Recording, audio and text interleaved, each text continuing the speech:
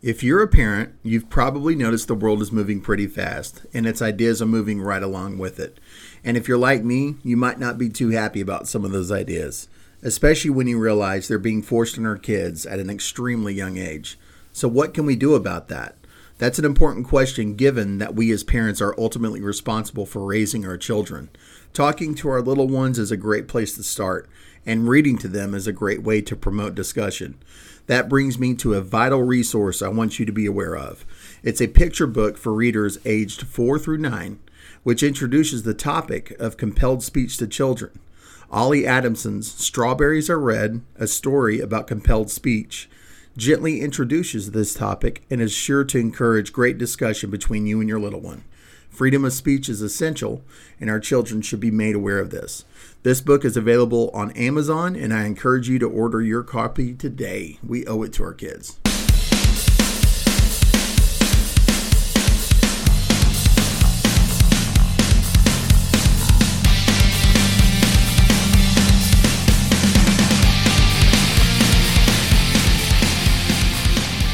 What's going on, everybody? Welcome to another episode of the Clean Libertarian Podcast. Hope that you guys are having a great weekend or week whenever you're listening to this. I know I am on the tail end of having my daughter's 13th birthday party. Guys, she's a teenager now. What the hell, man? She's getting old. Like, we've talked about this. I was like, hey, you're not allowed to get older, but she just didn't listen. It keeps happening. But it's a blessing, man. It's a blessing to be present and accounted for. It's a blessing to be able to have the type of home to where, you know, she can bring some friends over and they can have a fun time. And it was cool. They had a Friends, you know, like the sitcom Friends themed birthday party. They had a blast, man. It was cool to see. And so I'm blessed, right? I'm living the good life over here. And man, I got a really solid conversation lined up for y'all today. This is my friend Ghillie the Kid from Twitter. This is somebody I've gotten to know over, you know, past couple of years or so.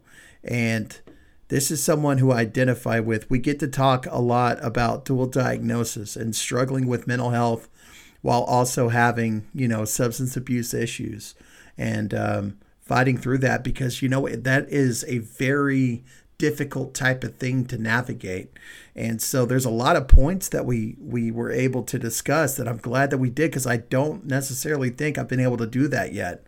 So if that's something that piques your interest, you're in for a treat. You know, this is one of the more gut level, honest episodes that I've ever done. And I'm so grateful for it, man. And I know you guys are going to enjoy it too. So without any further ado, here is Ghillie. So yeah. Welcome. Glad you're here. It's great to be here, man. Yeah. Great to be here. Nice night.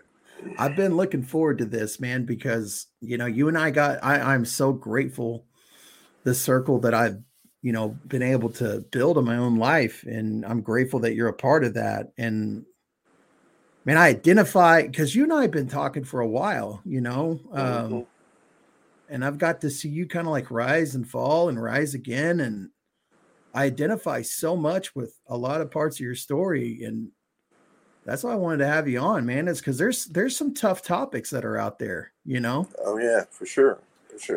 Some tough topics. And I'm sorry, I didn't mean to cut you off. No, go ahead. But yeah, like I remember like the first time we talked on the phone, like just immediately, just like vibing with you, and like. Felt like long lost brothers or whatever, you know. Yeah. Like, and it's been good, and especially like the fellowship online and stuff. It's probably saved my life, you know, because I've been able to you know, say stuff to you and to other people that we're friends with that especially when I had relapsed, that you know, I wasn't taking to my sponsor right then, you know? Yeah. There's something to be said about kind of having the shield of anonymity in a sobriety, an anonymous based sobriety group chat like we're in, and being able to really get gut level honest because of that. Yeah. Definitely. You know what I'm saying? Fuck, man, like leading up to my to my relapse that I had. I've been around the room so long. Shit, I'd spoke at so many different meetings, and like I developed this ego in my mind, and I could see clearly, like especially that year leading up to it, where I stopped being honest about where I was at in meetings because I didn't want people to think that I wasn't working a program. Mm. You know what I'm saying? Like I was sitting there, and when the person with 30 days would share, and there I am with like 7 years, I would look at them and be like, they got it and I don't. They figured it out and I'm never going to get it. Yeah, I've definitely, unfortunately, I've learned not to do it anymore, but been in that spot with, significant amount of time, and, just not been in the right place. And instead of talking about it, you know, I put like a shield up, around me, and, just wanted to keep that. Hey, I'm sober. Hey, I'm, doing this. I'm doing service work. I'm sharing meetings, instead of really talking about what was going on. Yeah. How have you let's get a little background on you, man. Like Yeah. how did you initially find yourself looking for recovery? I think I was, well, I think I think I had like my first drink of, it was like rum at a friend's house when I was like 11. Um, and I like that. I like the way it felt. It felt like a warm hug a bit. Yeah. And then when I turned like 14 or whatever, seventh grade, I had a brother that was 3 years older. So I started riding to school with him. And he was a real big pothead. And at the time, I was young, and I wasn't feeling any of that. And uh, anyway, the first day of like seventh grade, him and this chick talked me into smoking, and I was, I was gone. Like he was like walking me to like every class, and he was like, just like you know, Yeah. call your, say you're here for attendance, and just like go to sleep, and I'll come and get you. Like, like you'll be good. Awesome. You'll be good by lunch, bro. And but yeah, and then I guess it's started like that, and then I eventually found like one of my true loves was like opiates, because Mm. it's feeling like that warm alcohol in my stomach. It felt a bit like a hug, but that opiate, that warmth and everything and comfort, like I just fell in love immediately, and just started like I started drinking like lean or cough syrup, and I had older friends that were hitting up pain doctors and stuff. And my problem was because my brother was older, had access to all these older people, and so I I think I was like 50. No, I was 16, and my best friend I grew up with. I got a call one night, and it was my other buddy, and he said, "Hey, um, Steven's dead, man." And Mm. I couldn't, it didn't process, and I had just talked to him the day before because he had just gotten out of one of those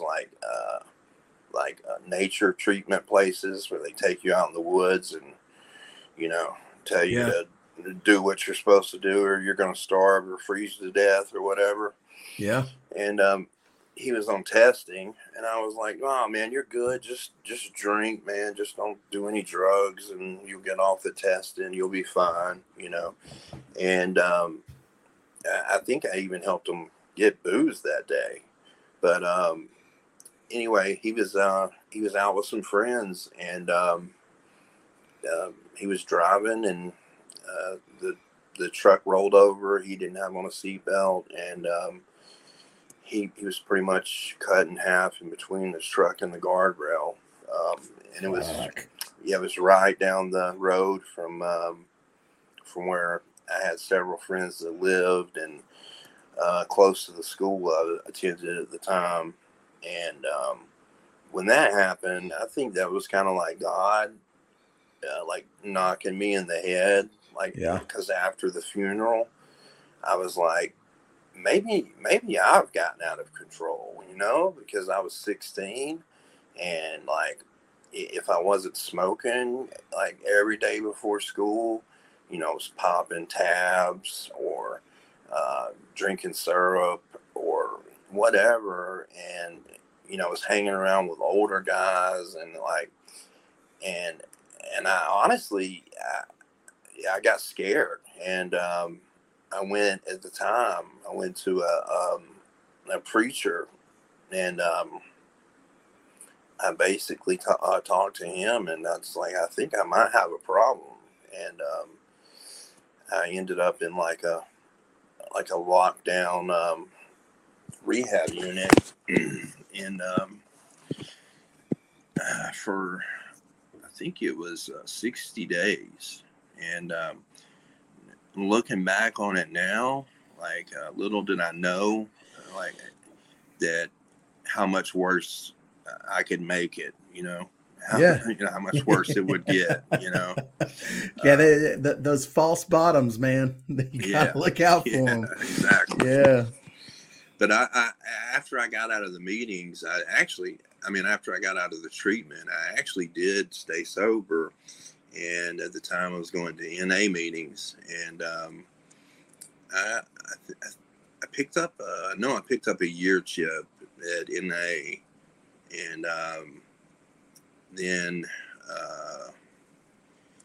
I turned 21, and like everything, like I quit going to meetings and stuff because I was like, well, like I didn't use drugs for a year, so I guess I'm good, Yeah. and I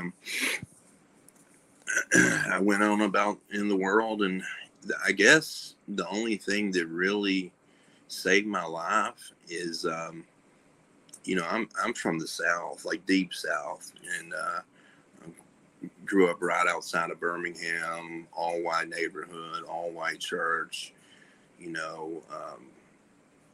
middle class family. My dad was a business owner. Um, he was actually, worth quite a bit of money, but he refused to let us like live above like middle class because he just didn't think it would be good for us, for anybody. And anyway, at age 21, I had been just mainly fucking around, getting high, drinking, mainly just smoking weed and drinking. And I was doing plumbing work with my brother. He was a master plumber. And I decided that I wanted to like see the country. And Mm-hmm. I got a job, and I shipped off to Charlotte, North Carolina. And that was the first time that I had been like, past the Mason-Dixon line, like, Yeah. and it took, like, it was a shock to my senses, like, cause I wasn't used to being around like, all different kinds of people, whether that's gay, straight, or black, or whatever. And I was there for 8 weeks, and then I came home, and then I went back out on the road, and it was like culture shock, but it was good because like I got to experience different, religions, different races, see how people lived. Like, and I thought I had seen poor people before, Yeah. but when I really started traveling and stuff, like I realized like, I hadn't really seen shit. Like staying and down south, like where I was, like my eyes were like closed to how the country really is, you know.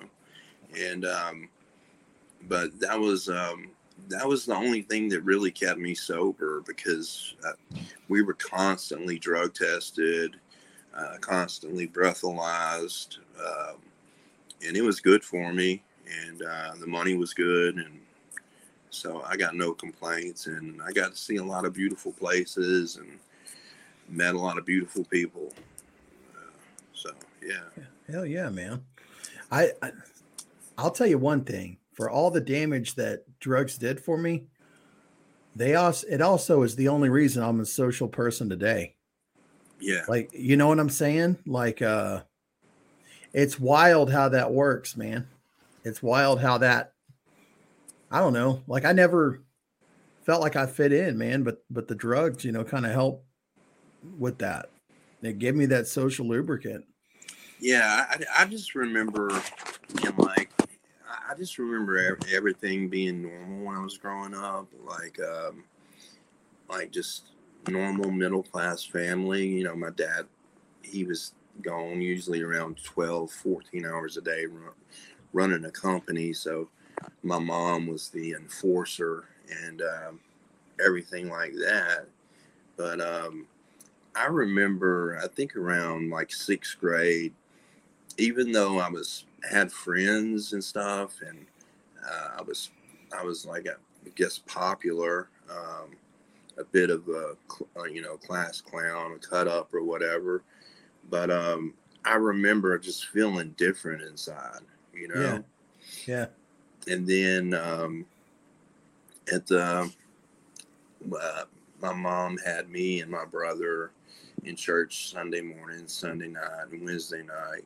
And when I was around 11, my parents were celebrating the anniversary. And there was another church family that they were friends with that had kids my age. And one was 1 year older, and the other one was like 1 year younger than me. And they left me at their house for the weekend. And my brother was like, I think almost 16, so he got to stay at his friend's house and party and do cool stuff. And meanwhile, I'm stuck at like some bluegrass fair, like in like bumfucked Alabama, like somewhere. And it was horrible. I mean, it was really bad. And I thought, man, you know, this weekend will be over soon, and I'll be back home, and it'll be better. And because the guy, the father, he was a sheriff, and he was real, you know, real strict with the kids, and like I noticed like I had to watch my P's and Q's because I wasn't used to somebody being that strict and like that just weird about everything. Yeah. And then like we came in from like that bluegrass thing. It was like an all day event, and we came in, and that night, um, like everybody like was going to bed, and he you know, he was a cop, and he was like, hey, why don't you come down here? And he's like, and he was educating me about drugs and drug use, and showing me pictures of, you know, what marijuana looked like and all this other stuff. And the next thing I know, I'm being sodomized by him. And Mm. I found out like a year later, he was doing it to both of his stepkids as well. Because I always like wondered when they got away from him, I would bring up his name, and they would be like, oh, he's just a piece of shit. I hate him. And I was like, golly, like, man, they're like, he's kind of a dick, but man, these guys really hate him. And Right. like now I know why. Like, and bless him, man, because I mean, whew, I that changed that changed me a lot because I was right near the age of puberty. I had an older brother, 3 years older. He was macho, like played football, like loved to tell me about the women he was dating, hooking up with, and that messed me up because it confused me about, well, does that make me gay? Right. Or Right. and like um, and stuff like that. And so I think at that point, like I really like dove into. I was pretty much open for anything as far as like alcohol and drugs go. It just it just totally changed me. Yeah.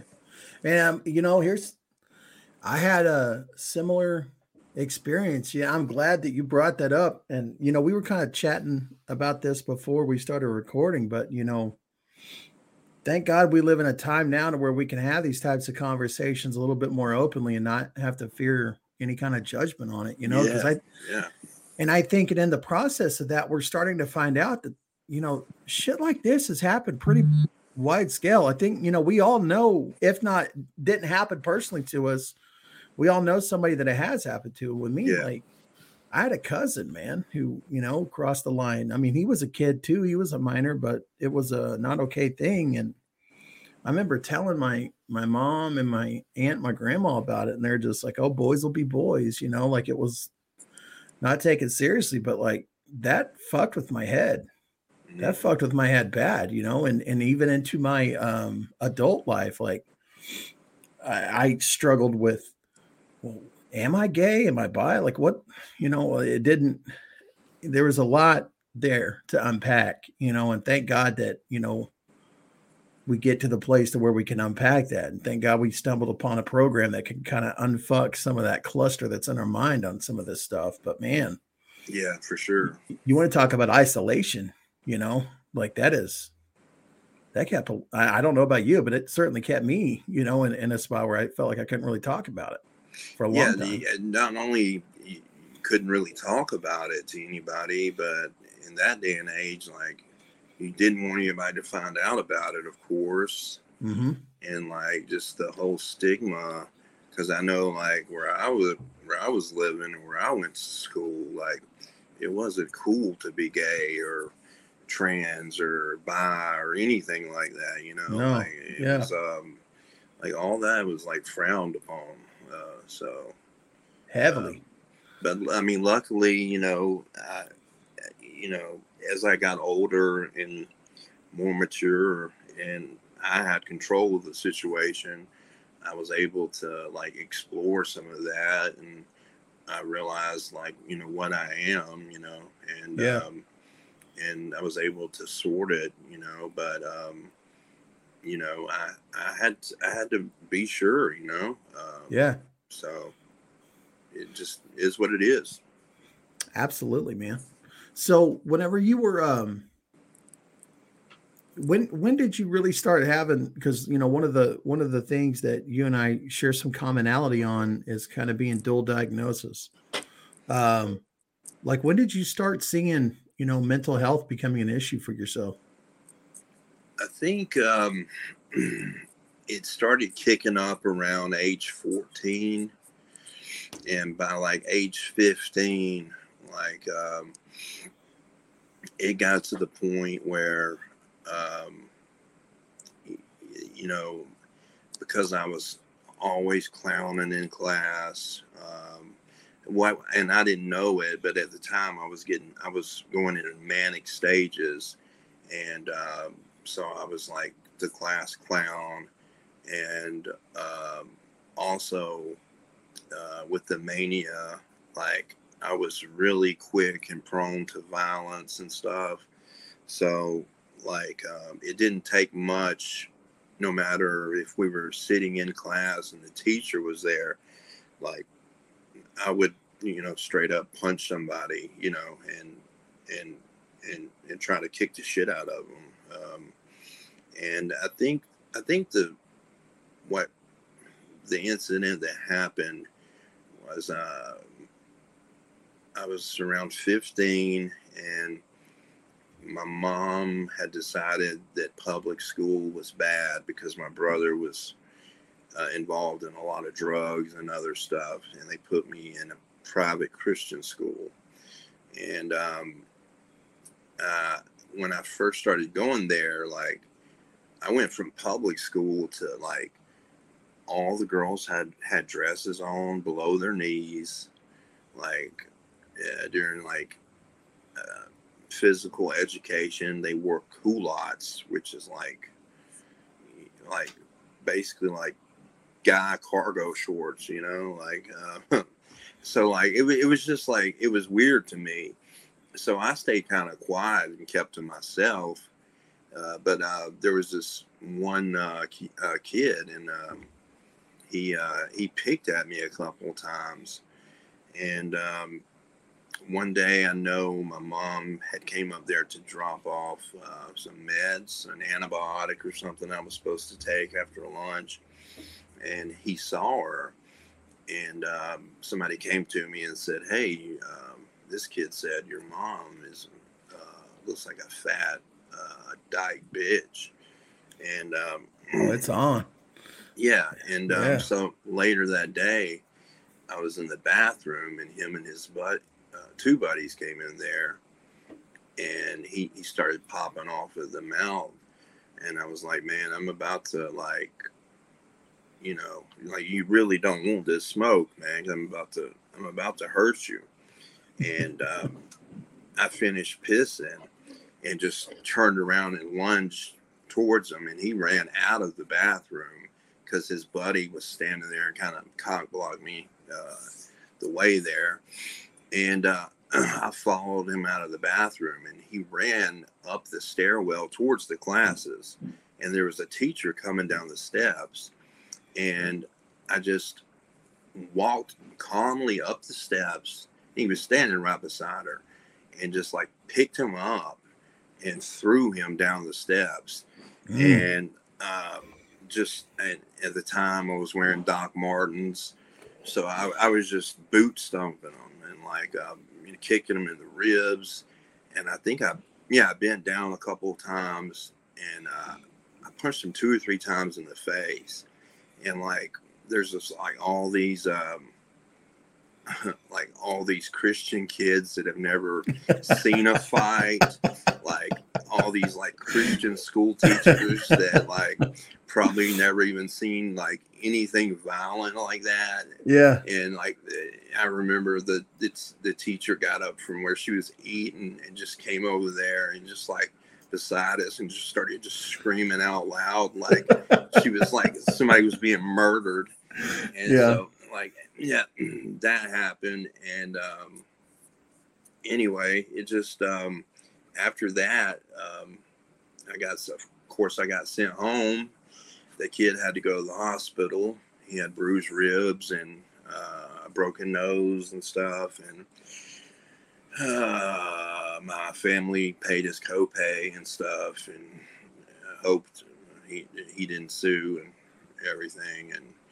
But the principal did tell my dad that the kid was an asshole and was always causing problems. So yeah. But after that, my mom took me to a psychiatrist, and at first, the psychiatrist said, "Well, I'm pretty sure he suffers from depression, but he might be bipolar." And I didn't know what that meant, but it didn't sound good. And from there, I started taking an antidepressant, and the whole thing with the cycling of the bipolar, like going from manic to depressive, it just got worse and worse, like where I would just stay awake for days at a time. And I was like self-medicating with alcohol and pills and stuff. And finally, like, she took me to another psychiatrist, and he diagnosed me as bipolar, and it went like that. And I think I was diagnosed like 4 or 5 times by different doctors as bipolar. And me being me, like, after I had read about it and stuff, even though I clearly had the symptoms and signs of it, like, I refused to accept it, Oh yeah. Yeah. I couldn't comprehend that. No, man, I'm not like one of these like freaks, like, it's, so like, Yeah. so fast forward, I'm in a psychiatrist's office, and like, he's like looking me up and down, and he asked me, so what do you think the problem is? I mean, what do you think is wrong with you mentally? And by that point, I had, you know, it was like a tornado, like I had left behind me. Like, and by that point, I had caught a trafficking charge because I got manic and decided that I was going to be the Oxycontin kingpin of the South. And we started busting prescriptions all over, and anyway, I ended up getting a trafficking charge. And so the psychiatrist is asking me, what do you think's wrong? And I said, I'm starting to believe that I might be bipolar. And this doctor looked at me. He just like looked at me like in disgust and was like, you think so? Like, you think so? Because I noticed on your charts, you've been to like 4 or 5 different doctors, and they've all said the same thing. And they all said you need to be taking lithium. Have you been taking your lithium? And I was like, no, I don't like it. And he was like, well, what, are you willing to take the lithium? And by that point, I was in so much legal trouble and everything else. I was like, okay, I'm going to give it a go. I guess I'm bipolar, but I didn't tell people really, I just took my medicine and went on about life. But yeah, it was crazy that it took that much, for me to realize that I had an imbalance or an imperfection or whatever. It's like looking at character defects now in recovery. Mm-hmm. Like, I couldn't see it until it just like smacked me right in the face, and like humbled me a bit. So yeah. Well, I mean, I come from a very it's crazy how many parallels there are for us. Although, like, I never had any kind of popularity. I was always the outcast, man. I did not have any friends, but my parents were sending me to these fucking doctors, and they kept trying to label me with these different diagnoses. Bipolar got brought up a lot, definitely ADD, ADHD. And I remember getting on the pills, all the different antidepressants and stuff like that. And it was like a filter for my brain. I don't know how else to describe it than that. Like, all my natural feelings were placed through this filter, and so the feelings ended up all being synthetic. Whether it was happy, whether it was sad, whether it was angry, it was like not the feelings I was used to having, and I hated it. Yeah, it kind of numbs you a bit, Yeah, man. Like, but not in a good way. No. And so I think that's kind of like why folks like us are drawn to the narcotics, is because it's such a cathartic experience. It's very vivid. It's very real, like those highs are very high, and it's a real feeling. And it's almost the way, like, we couldn't, and I don't want to speak for you, so forgive me. I couldn't control how I felt and what I did with those emotions, but I could control, if I put this substance in my body, I will no longer feel feeling A, but instead we'll feel feeling B, right? Exactly. And it's like when I like, and you hit it on the head. Like during the day, it was like opiates and like cannabis and maybe a little alcohol to keep me like, from being too manic. Then at night, it was like a half a bar or a bar so I could sleep. Like it Mm-hmm. was definitely self medication to begin with. And because like you talking about taking the medicine, like it, I just felt numb. Like I could see something bad could happen, and I would just be like, well, everything's gonna be okay, I guess. I Yeah. just, I felt like a really like passive zombie, and Yes. yeah. So like Excellent way to put it, man. I started like, like, and it got to the point where my mom wanted to see me take the pill, and all this stuff, like, because all the trouble and stuff I had been through. And anyway, I got to where like I would like minimize the dose, so I could have a little bit of that, Yeah. but yeah, I was just constantly mixing and matching and trying to come up with the perfect recipe, like, and it was like that for a real long time until, I caught a trafficking charge and I realized that I was never going to be the Oxycontin kingpin of the South. Damn it. And I needed to move on from that, Yeah. so yeah. So let's fast forward a bit, man. You found some recovery. What did that look like? Like what was the aha moment for you? Hmm. You know, I don't. I, I don't really think I ever had. I've only had one, and I had to retire from early from work as a truck driver due to a severe spinal injury and foot injury, and and shortly after I retired, my father became like ill, like a shut in. So I had my own place, but I would pack a bag and go over there and take care of him and stuff. And anyway, I got him on some Rick Simpson oil and stuff, and got him feeling better.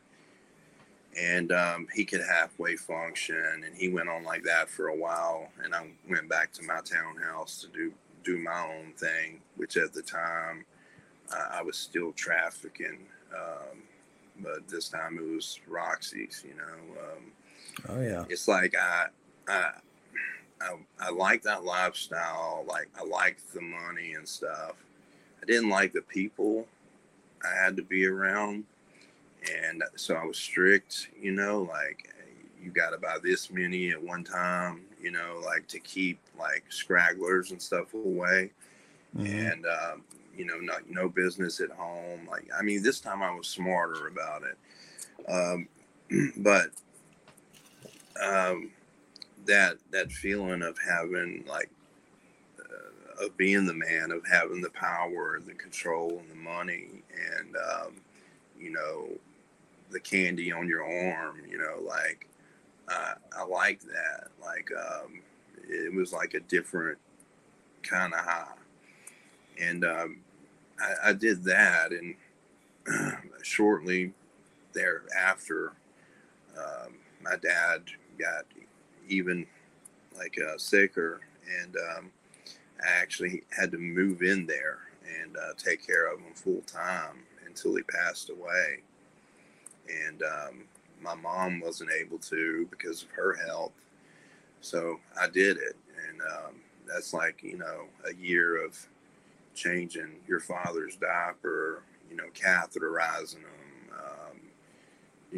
all that, and I got really bad PTSD from it, and and after he passed away, I had what happened was after he passed away, I had gone to pick up an ounce of cannabis for myself, for my pain, and just so happened I ended up deciding to run an errand instead of just going straight back home, and I got popped with that, and anyway, they took my vehicle and everything, and by that point, like, I got out of jail the next day. They took my money, like all that, and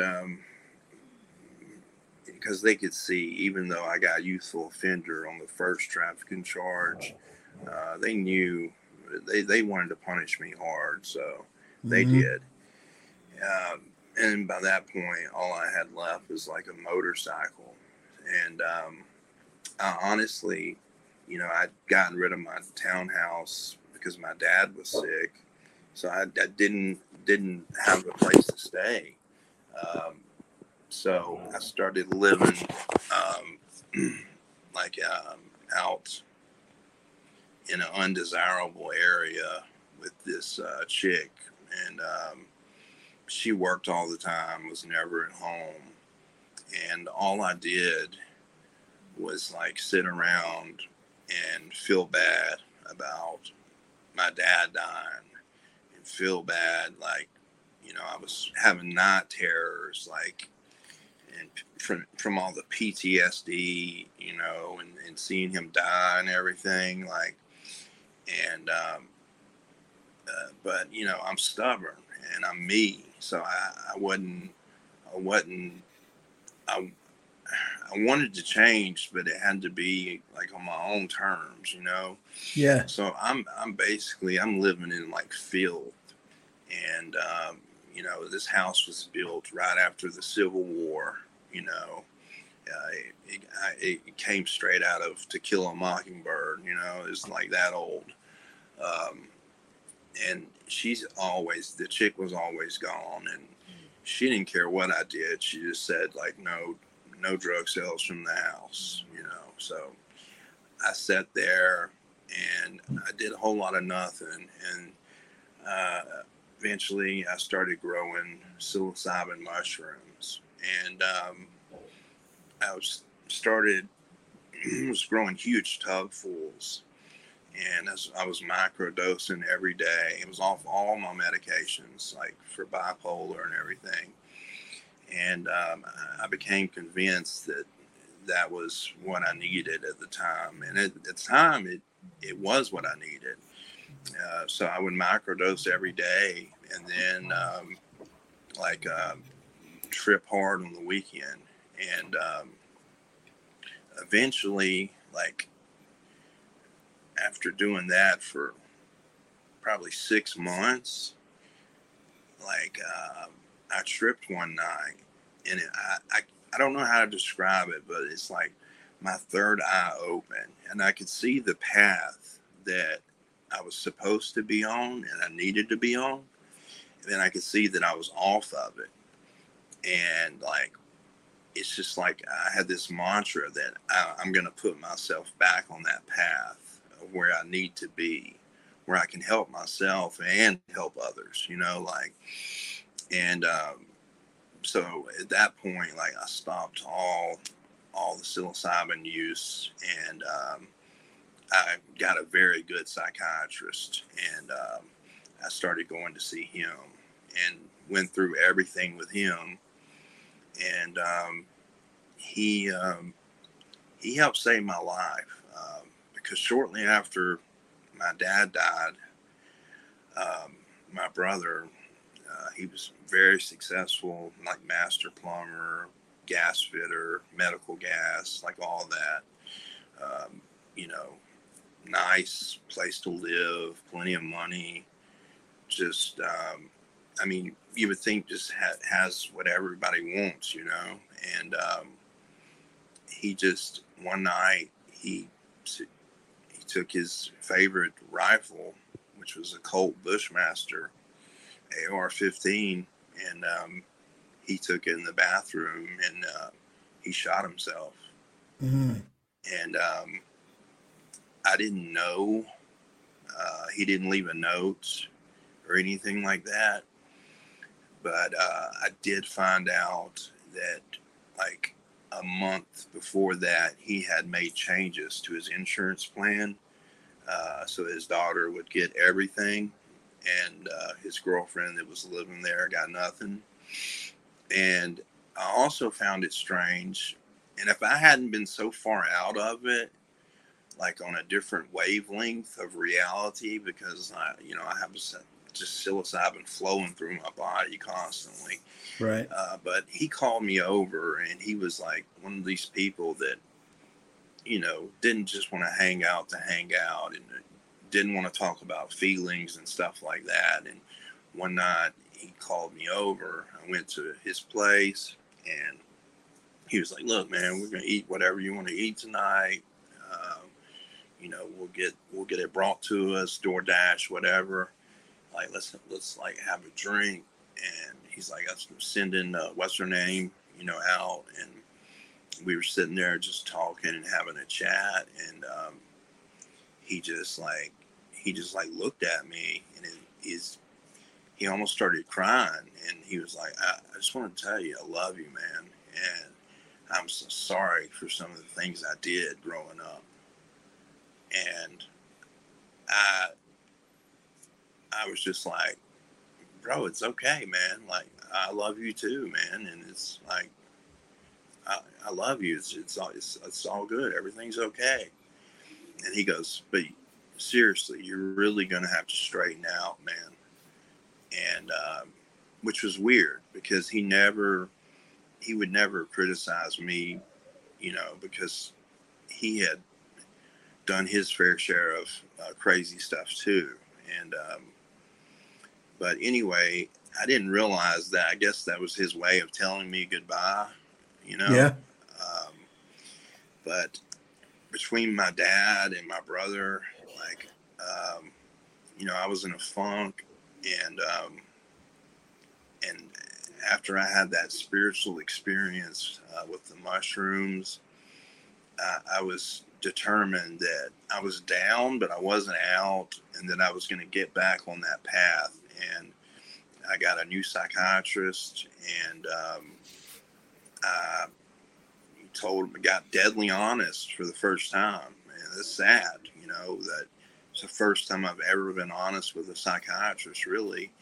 And I got on some medicine that actually helped me, and he got me off the lithium and everything. And like, I just started doing so much better. And as I started doing better, and after, taking so much psilocybin, like, I couldn't even smoke cigarettes anymore. I don't know. Like, it made me to where I used to smoke like a pack and a half a day. Like, but after I did all that psilocybin for months, like, I couldn't even smell cigarettes. It made me sick. And so I went to the psychiatrist, and I started doing better. And I ended up moving in with a woman because she saw that I was, getting my shit together finally. And that's what brought me back into the rooms, living there, but also wanting to have like my own spot where away, like a meeting, the fellowship, where I could talk about what's going on with me, and that's when I started going back to AA meetings. So, Right and on, man. yeah, and it's like, it's weird because you know between working, and traveling all over, I got back in the rooms, and I saw some people that I used to see, years and years and years ago, and saw a lot of new people. And then I heard about everybody that died, whether by a bottle or by cancer or whatever. And it felt good getting back into recovery, but it's like I couldn't fully invest myself in it yet. I don't know. It's like I had a hang up about it. And finally, I got a sponsor that I felt comfortable with. And, you know, I got a home group, and it was, that's pretty much how it started again. And I did really, really well for about 8 months.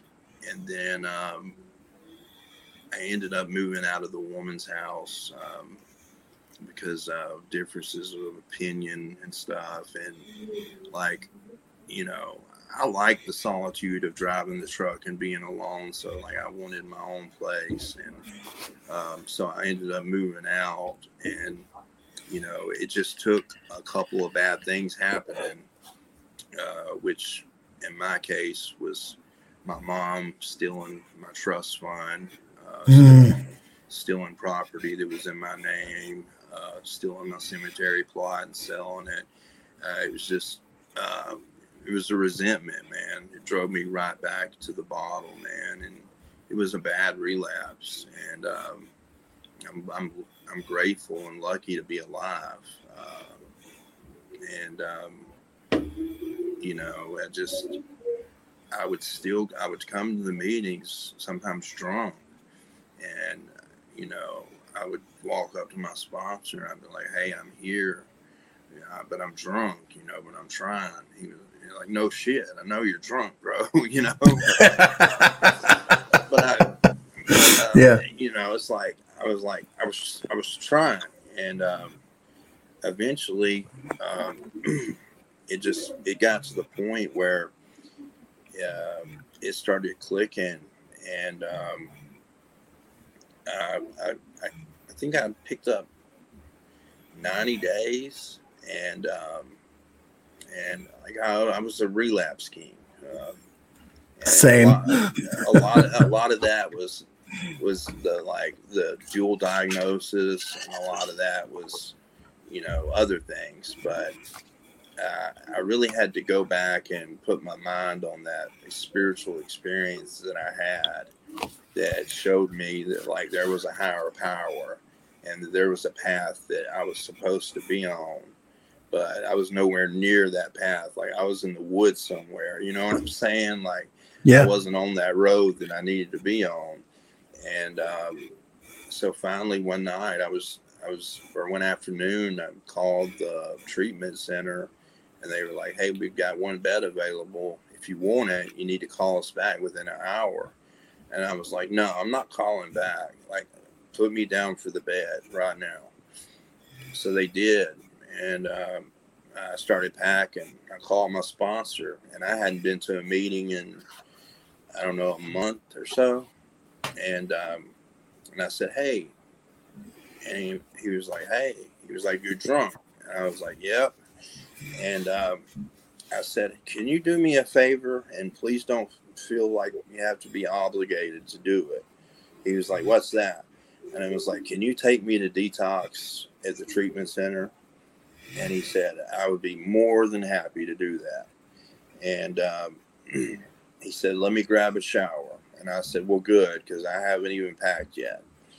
And, you know, like I threw stuff together, you know, I didn't pack worth a shit. Once I got there, I realized I had left pretty much almost everything I needed, you know, at home. But, you know, on the way there, me and him talked, and he was asking me, you know, how did this come about? And I told him, I was like, you know, this is like my last chance. Like, I've got to get it, and I've got to get to the road that I need to be on, man. Like, and talking about that spiritual experience. And we were like about 10 miles away from the center. And he was like, "It's going to take them about 5 hours to process you in." And he was like, if you need a drink, like, I'll stop, but you're just going to have to drink in the parking lot." And I was like, yeah, I'll get one last bottle. And he stopped, and I went and got like cigarettes and nicotine pouches because I knew I needed them for treatment. And got my last pint of vodka, and just straight up killed it in the parking lot. And people were just kind of staring at me. And but at the time, I didn't care. No, but no, yeah. And he took me.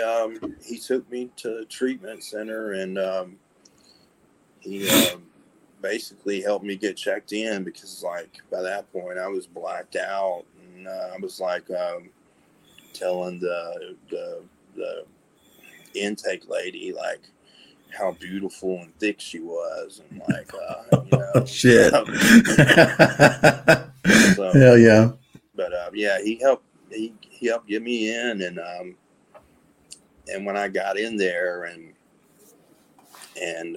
started detoxing, and it's like the fog came off my head, and like I've read the big book a million times, and not a million, but a lot, and same way with the NA book, but I noticed like it was really making more and more sense. Like I almost like fell in love with it, you know? Yeah. And I knew, and like I said, this is my last chance, my last go. I don't think I got another relapse left in me. So I applied myself while I was there, took in as much knowledge as possible.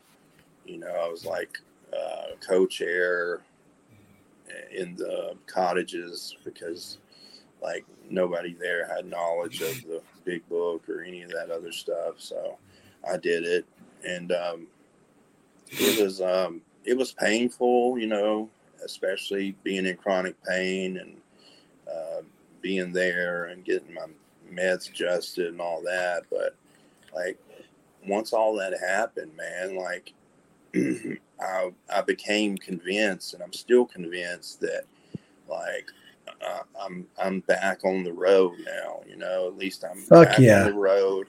I'm pointing in the right direction this time, and that's all I have to do is stay on that road. And so yeah, that's basically how it clicked. And this time it's been totally different, man. And I've been surrounded by a home group and a fellowship that I truly like do love, and like you know, and like I love and care for my sponsor. You know, he's not my you know he's not my finance guy, or you know, my football friend or whatever. Me and him, we do meetings together, and we do step work, and we talk about staying sober, you know? Yeah. And he's old school, and that's what I need. You know, that's not for everybody, but that's what I need, because like I really do feel like this is like my last go. And by the grace of God, I picked up a 30-day chip the other night. Fuck and, yeah. And I'm pretty sure that I'm going to be chairing meetings in the home group on Friday real soon. So I've just delved back into service work because, you know, it takes me out of myself, my own selfish shit, and I enjoy it. And I also like to help newcomers and meet newcomers and stuff. But, you know, at the meetings, like I hang around the people that have time sober, you know, like, and outside the meetings as well. You know, newcomers, that's cool, but I just don't hang out with newcomers like outside meetings or anything like that. I just have to do things differently because I've learned from my past mistakes. You know, the 13th step never helped me at all. Nope. And Nope. It's gotten me drunk and messed up a lot. So yeah, I'm very careful these days. Fun little fact, man. Back when Narcotics Anonymous was first starting, they actually did have 13 steps. And the 13th step was God help us. Fun little history lesson there, man. Kind of wild that it's taken on a different meaning now.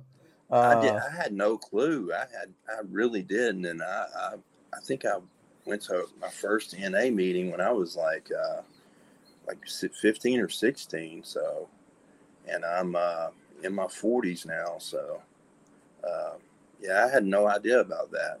Yeah. I mean, that's that old school, man. That's like back in the 50s, you know. Mm. Um, man, I am so fucking proud of you, man.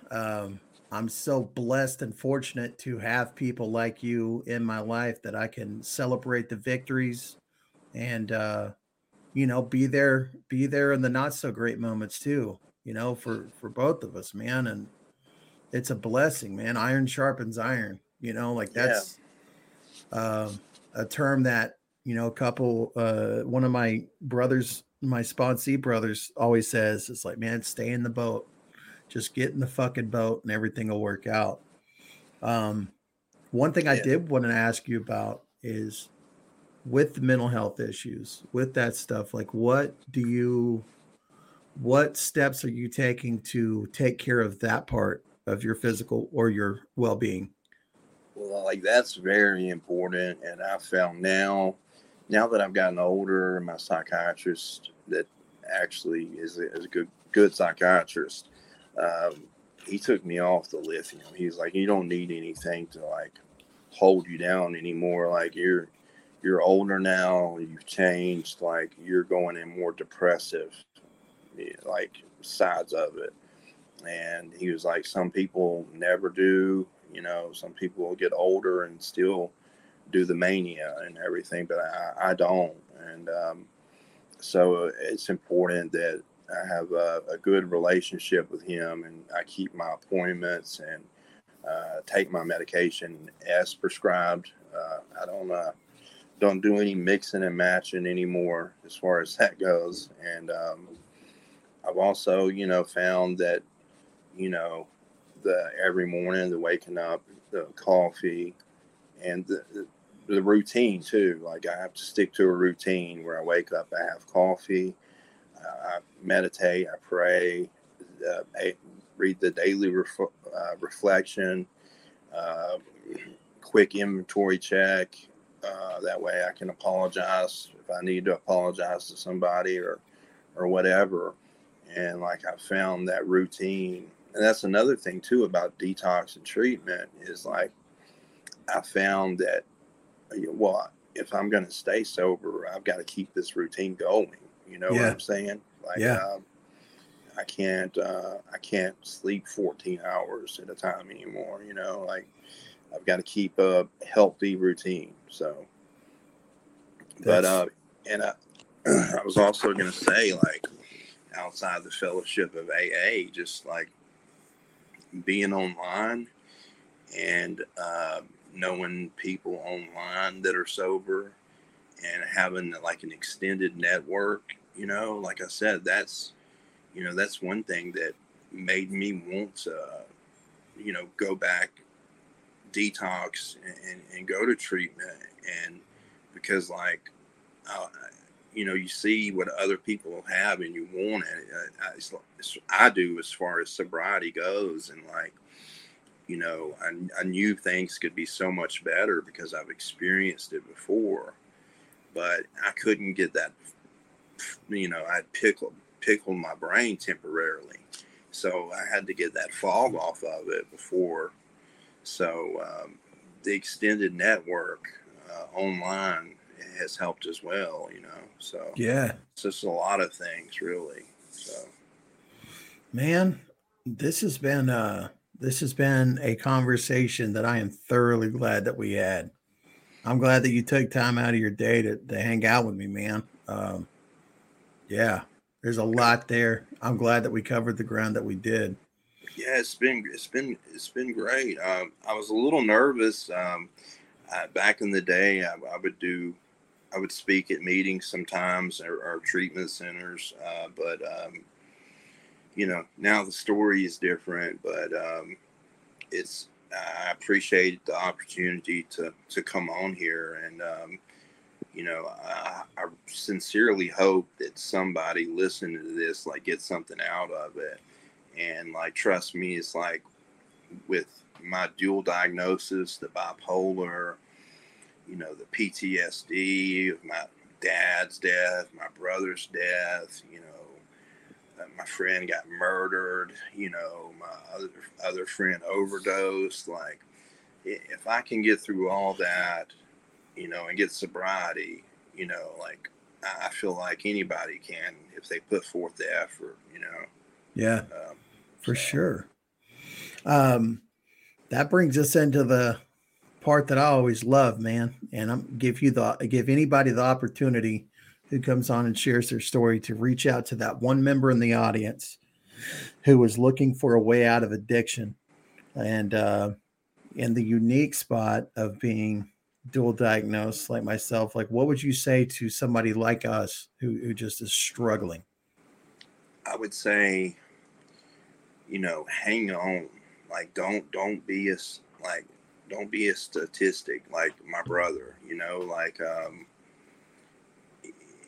hang on. There's people that love you, and you know, you have to hang on, and you have to reach out. And I know it's hard, especially when you're depressed, or you're strung out, or you've pickled your brain temporarily or whatever. I know it's hard, but you've got to reach out, and get the help that you need, and get that fog off your brain, and get out of the woods and get back to the road, man, and go in the right direction. So I would just say, like, don't give up. Like, just don't be a stat, like, just reach out.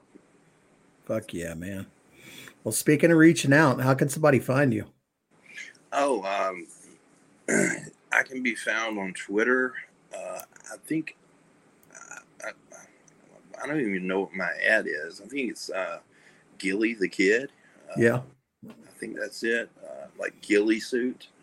Um, Which is a kick-ass name, by the way. Thanks. I Yeah, like that. I have found like, especially having legal issues, and being somebody that was known as one of those dudes that would serve you, and stuff. Like, as far as like online, I don't do Facebook. On Twitter, my name is anonymous. I don't post photos of myself. Like, I don't do any of that. But I will, talk to anybody, that reaches out, that needs a friend or needs somebody to talk to, especially regarding, this. So. Right on, man. Well, like I said, thanks a lot. I love you, bro. And just for today, right? Yes, man. Thank you for having me. And it's been a blessing. I was a little bit nervous, but it's been a blessing, and I appreciate what you do as well. And like I said, respect for you, and you do a lot of good work. Giving out Narcan, and doing everything that you're involved in, and like, you're somebody that I look up to, Man, as well. So it's been a pleasure for sure. right on, man. Well, you have a good night, bro. We'll talk to you later. Okay, thanks, man. Yep. All right, there you go. Thanks a lot, Ghillie, for coming on and hanging out, sharing your story, and just being honest and vulnerable. I cherish that conversation. That was a good one. And if you're out there in the audience and you're struggling with any kind of mental health stuff on top of, recovery or substance abuse, man, you're not alone. It is very difficult. You are not somehow, different. You're just you got a couple barriers in the way, but there are people out here who have those same barriers, who are finding a way to live with them and live a fulfilling life. So absolutely reach out to either myself or Ghillie. You have support. And so I just want to thank you guys so much for hanging out, kicking it with me. And I hope that you guys have a fantastic week, man. Song of the day. This is Odd One Out. I found this on Spotify. This was a kind of a little playlist gem that popped up, and this is a song called Whiskey and Cigarettes. Man, I just vibe with it, and I know you will too. But yeah, so I hope you guys, like I said, have a great week. I love you so much. Thanks a lot for tuning in. Big love, and we will see you next week.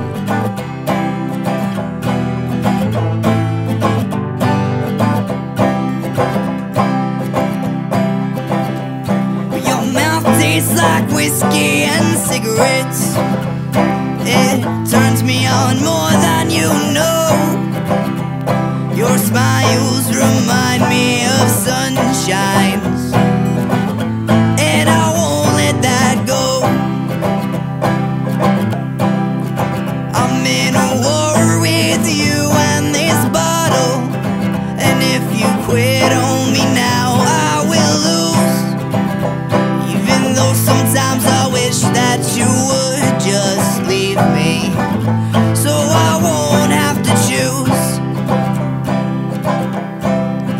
I feel so far gone, I think I should end it all. And if only I had the balls, well, I would pull on this trigger, I would pull on this trigger, I would pull on this trigger and fall.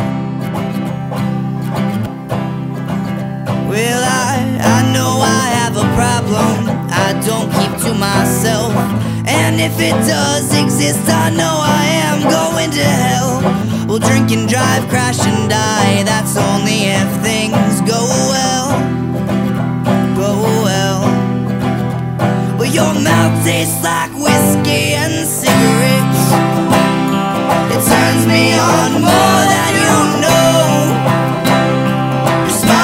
Remind me of sunshine, and I won't let that go. And I won't let that go.